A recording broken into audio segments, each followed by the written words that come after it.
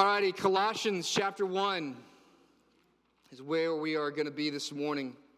So we venture out of verses 1 and 2 and venture into the rest of the book. Let's read God's word. Verses 3 through 8 is where we're going to be reading through and looking at this morning. Listen to God's word. We always thank God, the Father of our Lord Jesus Christ, when we pray for you, since we have heard of your faith in Christ Jesus and of the love that you have for all the saints. Because of the hope laid up for you in heaven, of this you have heard before in the word of truth, the gospel, which has come to you, as indeed in the whole world it is bearing fruit and increasing, as it also does among you since the day you heard it and understood the grace of God in truth, just as you learned it from Epaphras, our beloved fellow servant. He is a faithful minister of Christ on your behalf. It is made known to us your love in the Spirit.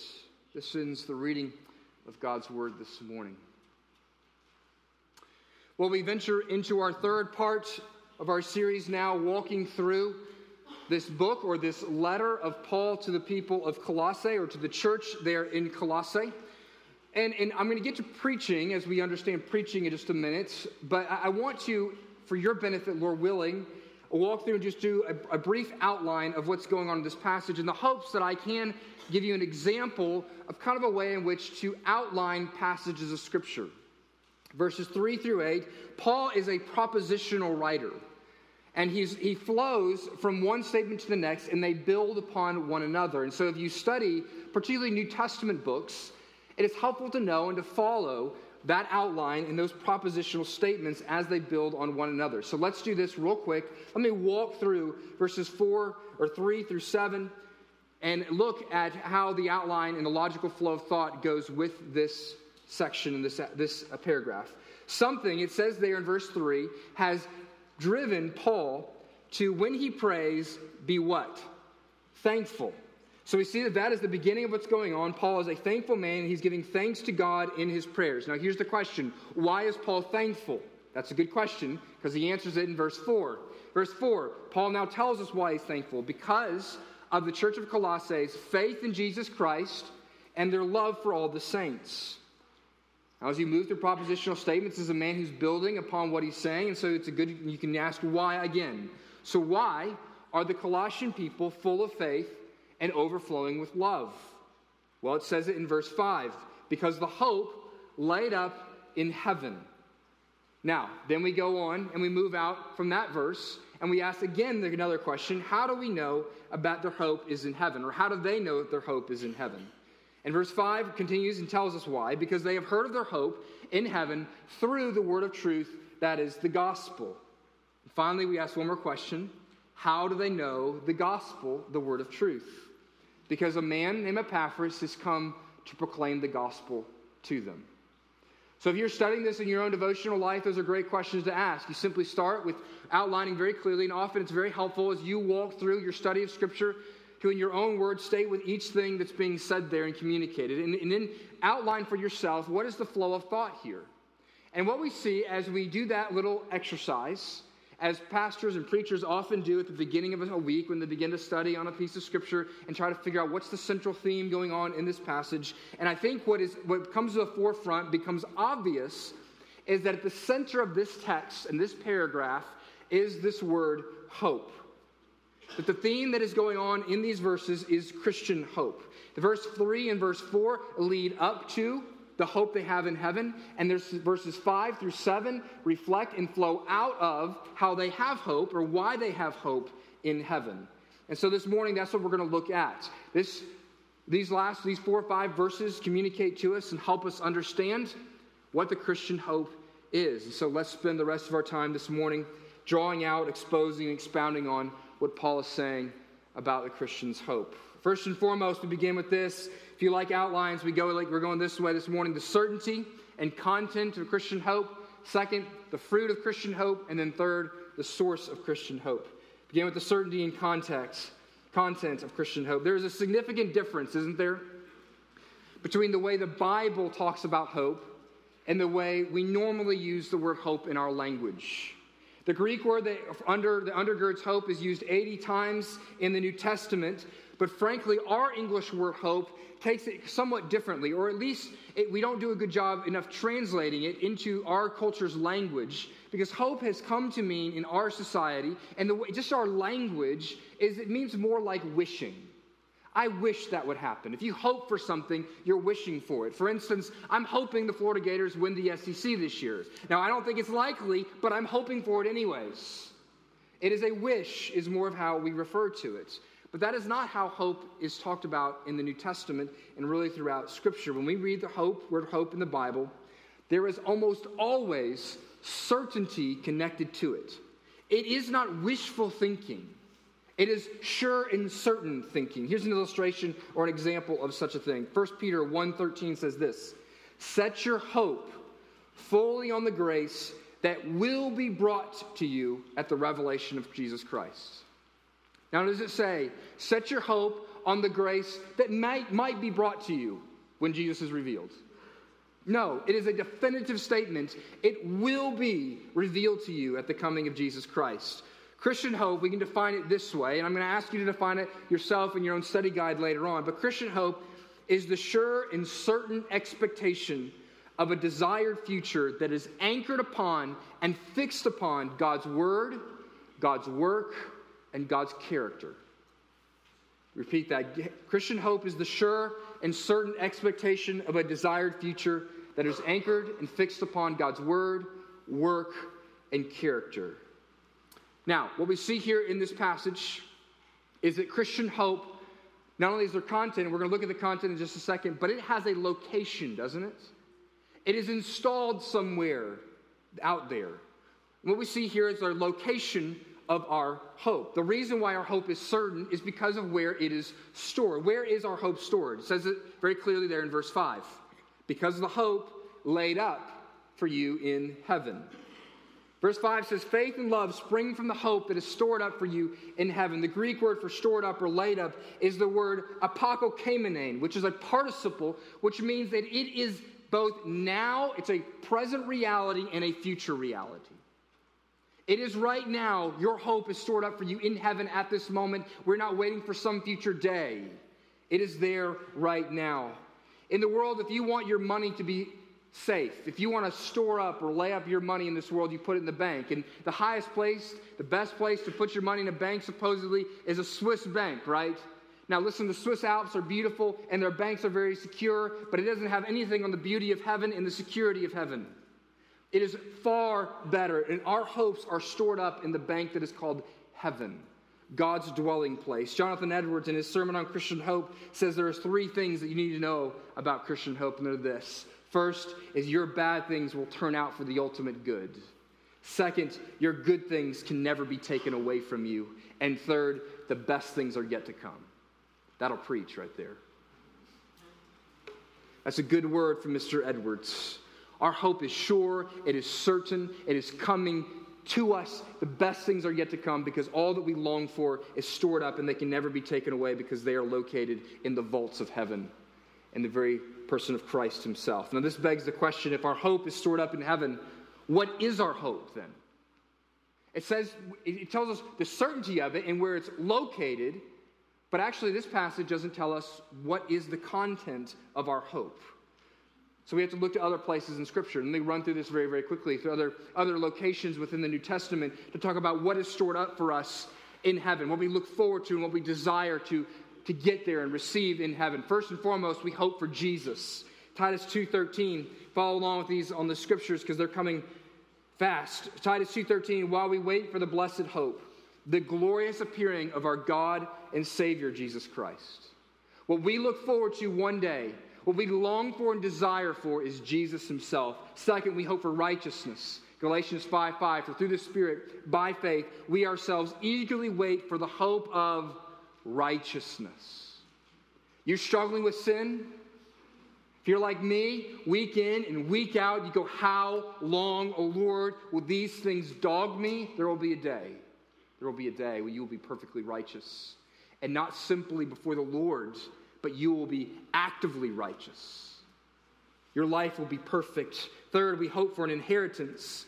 Both Ephesians 1:18 and 1 Peter 1:3-4 point to this. The hope to which he has called you, it says in Ephesians 1:18, the riches of his glorious inheritance in the saints. And in 1 Peter 1, it says, in his great mercy, he has given us new birth into a living hope through the resurrection of Jesus Christ from the dead, and into an inheritance that can never perish, spoil, or fade, kept in heaven for you. We have an inheritance waiting for us, and that inheritance is all of creation. It's going to be given to us. Fourth, we see that we have hope for eternal life. Titus 3:7 says it so, that having been justified by his grace, we become heirs, having the hope of eternal life. We hope for salvation. 1 Thessalonians 5:8, but since we belong to the day, let us be sober, having put it on the breastplate of faith and love, and for a helmet, this hope of salvation. Your helmet in this world to protect you from the demons that would sling something right at your head and seek to concuss you spiritually is the hope of your salvation to come.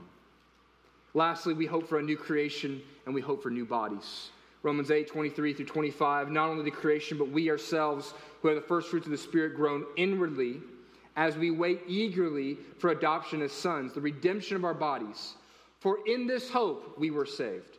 Now hope that is seen is not hope, for who hopes for what he sees? But if we hope for what we do not see, we wait for it with patience. What are we longing for? What is creation longing for? The redemption of our bodies, the redemption of this whole world. Now, one last thing that needs to be said here, because we assume it when we use the word hope, but it's of incredible importance, and we'll come back later on as we seek to apply hope to the development of our faith. What needs to be said, and what is often assumed, is that hope inevitably and inherently involves desire. You desire something in the future. You're not hoping for something you don't want to get. When you hope, you are looking forward and you are longing for something. In this case, as you look for and you hope in heaven for salvation and for righteousness and for the presence of God and for new bodies and a new creation, it is something that you long for and you desire. Therefore, Christian hope is the eager and certain expectation that we will receive the things we most long for in this world. The things we most long for and desire. Now, back to our text. As we took some rabbit trails there for a few minutes. What we see is that Paul says that Christian hope, this thing is certain. It's certain to come in the future. But what we also see is that his future hope leads to some present realities and present behaviors in our life right now. What does it say in verse 5? Why is he thankful? He is thankful for the Colossian church because of their faith in Jesus Christ and their love for all the saints. And then he uses this key word, because of their hope. What undergirds the Colossians' faith and love for Jesus Christ is their hope. The Greek word for stored up or laid up, as I said earlier, it's a present reality that it's also going to happen in the future, but it is still present. We can live as if what we long for is currently ours right now. And here we begin to see the incredible power of hope in our life for today. We are ultimately and we are unavoidably shaped by what we long for in the future. The way you live today is completely, almost in reaction to what we want in the future. How we handle today's circumstances has to do with what we view and see as going to be coming to us down the pike. Hope completely changes the game for today. For today. It is not some ethereal thing that we look forward to in the future. So think with me on this. There are two aspects of hope that I've pointed out. You have to have the desire for something, but then you also have to, at least in Christian hope, have a certainty that you will receive the thing that you most desire. Now think with me of a few places in life in which the way this plays out in simply our smaller, just worldly hopes. If you're a college student here today and your great desire is to be an architect, that's going to greatly affect how you spend your time in your life today. If that's your great desire is to be an architect, and it is within your means, it is achievable for you, which means you have the brain capacity and actually to be an architect, it is going to radically shape what you do on Friday nights. Because when you have opportunities to go spend your time willy-nilly doing all sorts of things, you're going to say, no, my great desire is to be an architect, and so tonight I'm going to stay in the study and I'm going to work. It's going to affect how you live and function today. At the same time, some of you are getting ready to get married. And what happens when you fix a day? you start to take action, don't you? Uh-oh, May 3rd is coming. I better get a place. I better get a preacher. I better get a dress. I've got to take some action in what I do today. Why? Because I'm looking forward to the future day that is now fixed on my calendar. This is great application for us as Christians, particularly for you Christians that are struggling and feel like the devil is crushing you right now, or simply life circumstances are going to press on you in ways that you can't understand and bear. There's a great hymn by a guy named Ralph Vaughan Williams. It's entitled For All the Saints, and I believe the fourth verse, it goes this way. And when the strife is fierce, the warfare long, steals on the ear the distant triumph song, then hearts are brave again and arms are strong. What's he saying? He's saying, listen, right now, in the midst of the battle, you may feel like you're being crushed and you may be tempted to give up. But if you hear the resounding sound of God's promises of his salvation that are rounding the bend with the armies of God, then you can take up your arms and you can fight today again. You know, there's a scene in Lord of the Rings. Is this getting cliche? There's a scene in Lord of the Rings where the army, they're about to be destroyed. A great demon is leading the armies of Mordor against the peoples, and they are crushing them and defeating them in battle. And then all of a sudden, what do they hear? Crusting over the hills, they hear the horns of the army of Rohan. And what do? They have been running and fleeing from the enemy, and all of a sudden they can turn and they can face and they can run right towards him. It's a beautiful picture. Are you hearing the echoes of the army of God that claims, it says, one day you will hear these perfectly. But the scriptures blare very loudly the salvation that is on the way and that is at your hand right now. This is great for those of you that are in the midst of suffering. Stand up, wake up tomorrow, and hear the trumpet sounds of the gospel hope that is yours. You're getting crushed by sin. It feels like you cannot defeat the addictions in your life. You stand up, not by your own strength, but because you hear the peals of God's promises resounding over the hills. Our hopes for the future are the compelling force for today's actions. We absolutely must have it. Now, how does hope, let's talk about this and apply it to exactly as Paul applies it here in Colossians. How does hope stored up in heaven produce faith in Christ Jesus today? Hope involves both the longing for something and the confident expectation that you will have what you long for and you desire. Therefore, hope produces faith because our desire for something, and remember, hope involves desire. Our desire for something is going to make us look for that which will help us achieve the desired end. Did you follow that? That if you want this out here in the future, you're going to look for the means necessary. If you want to be an architect, you're going to look for studies and books and teachers, the means necessary to get you here. In the same way, that's how it works with hope. If you desire to be with God forever in eternity, well, guess what? Here's the gospel, and this is the bad news first. There's nothing that will get you that except for one thing, and that's faith and trust in Jesus Christ.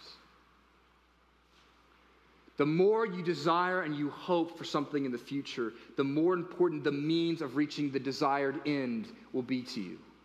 Let me say it negatively. I have no reason to put my faith and trust in bungee cords. You know why? Because I have no desire to go bungee jumping. Bungee cords have nothing to do with me. I don't need to put my faith and trust in bungee cords.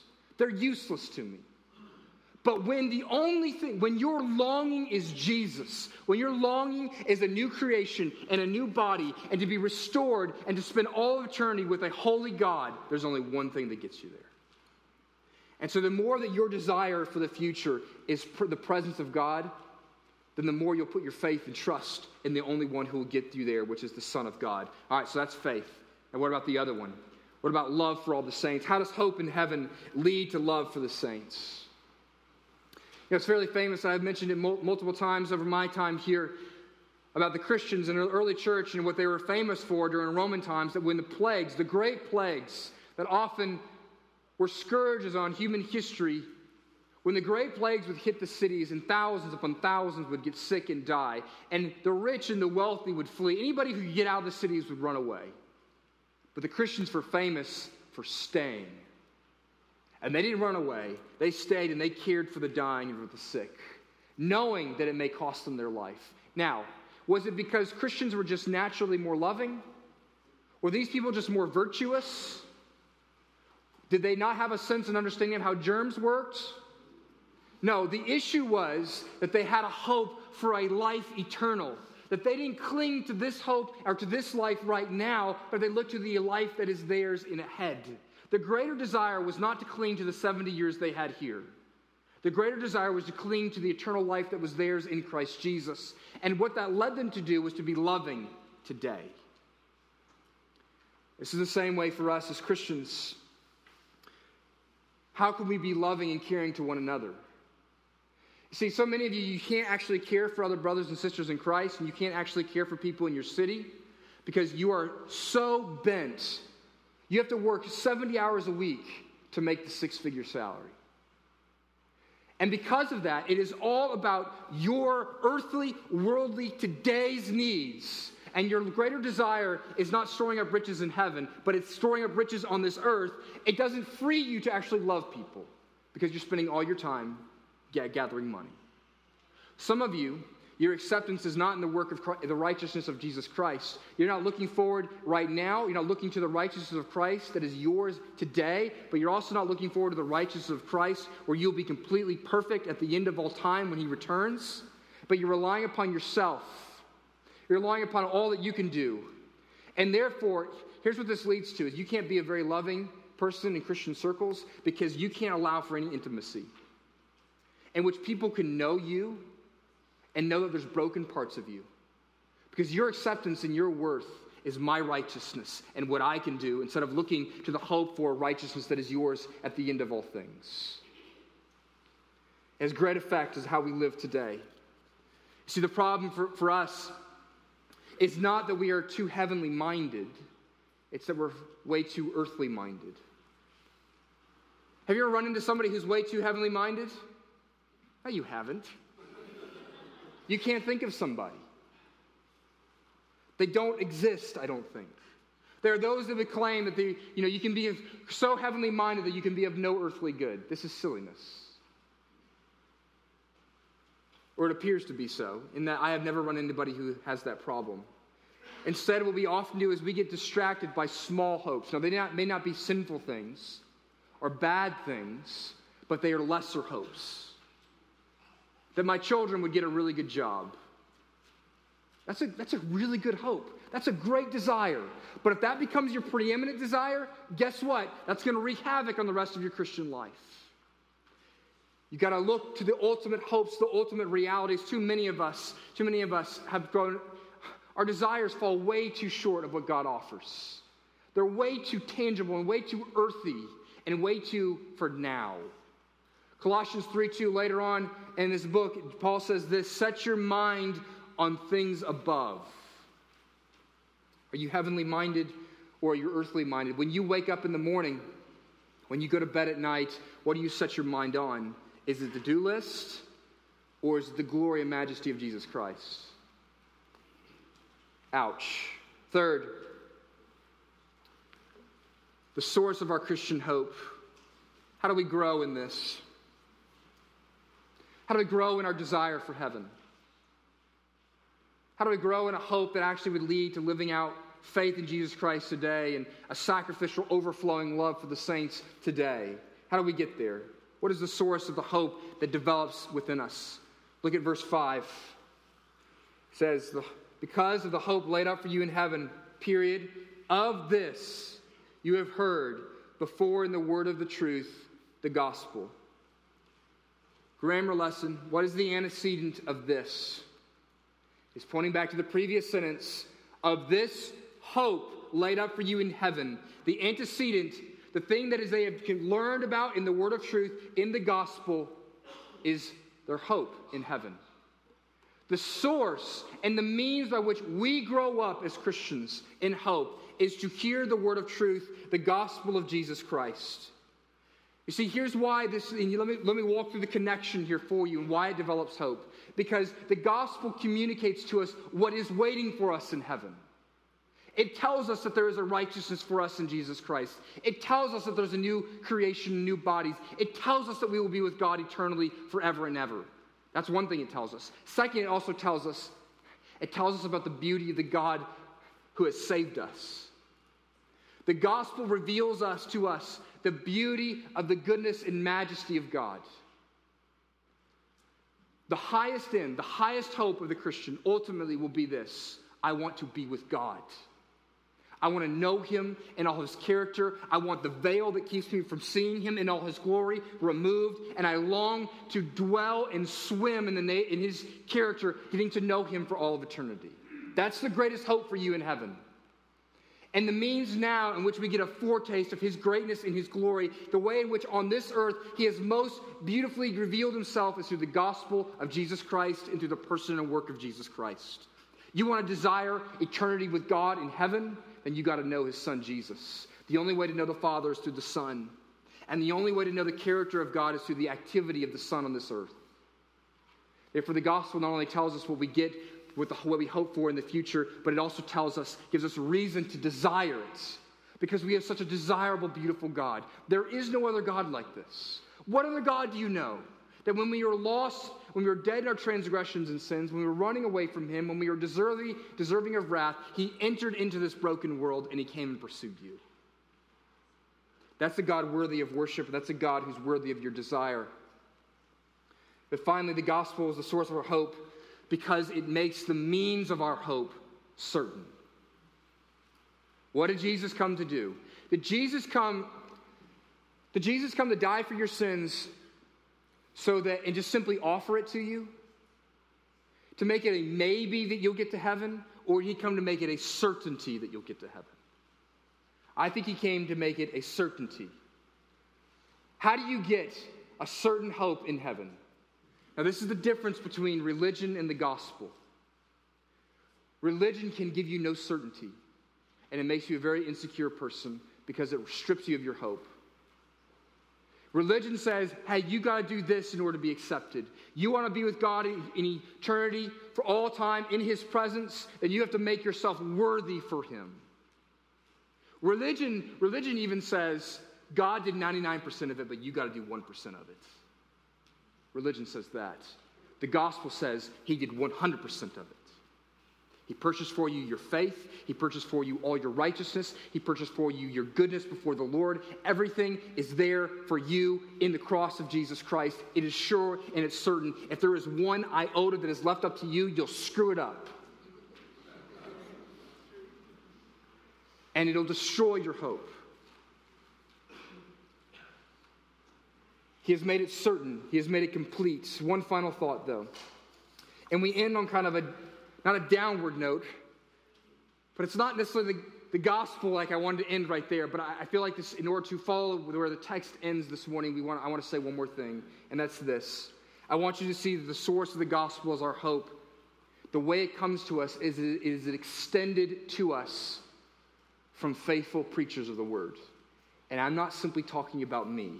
Verse 6 and 7, since the day you heard it and understood the grace of God in truth, just as you learned it from Epaphras, our beloved fellow servant, he is a faithful minister of Christ on our behalf.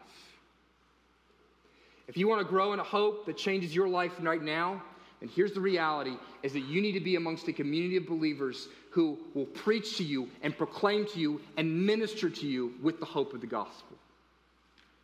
You want to be a means of hope in this city and in this church, a means of hope to your family and to your friends, to the people in your community group, then you have to be a minister of the gospel who extends the gospel of hope to people.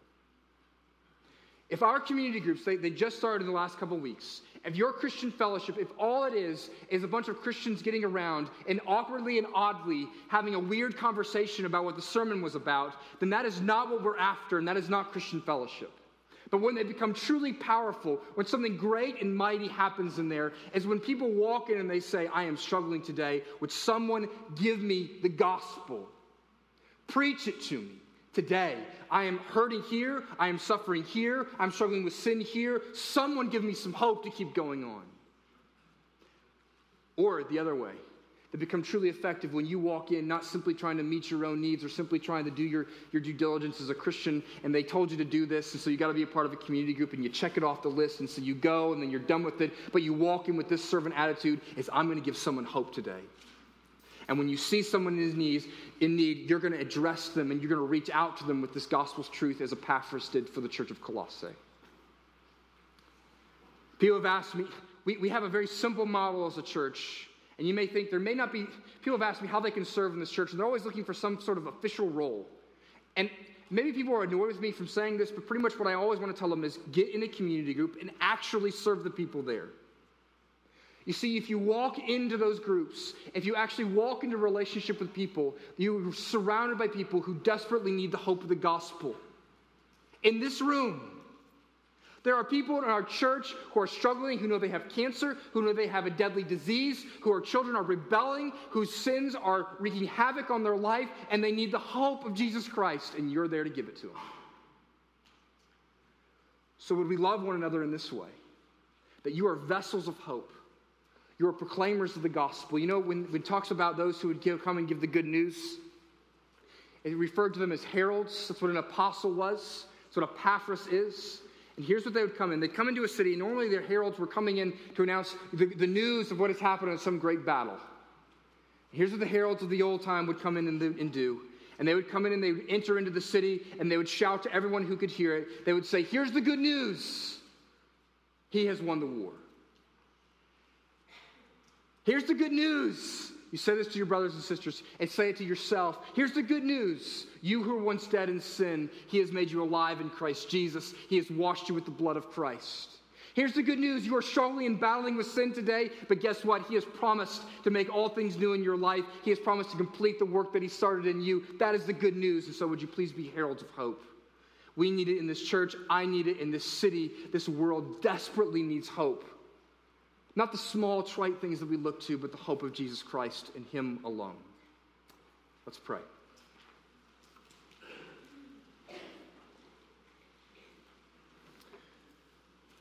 Gracious Heavenly Father, we confess that there are 1,000 small, really good hopes for which we are living our lives.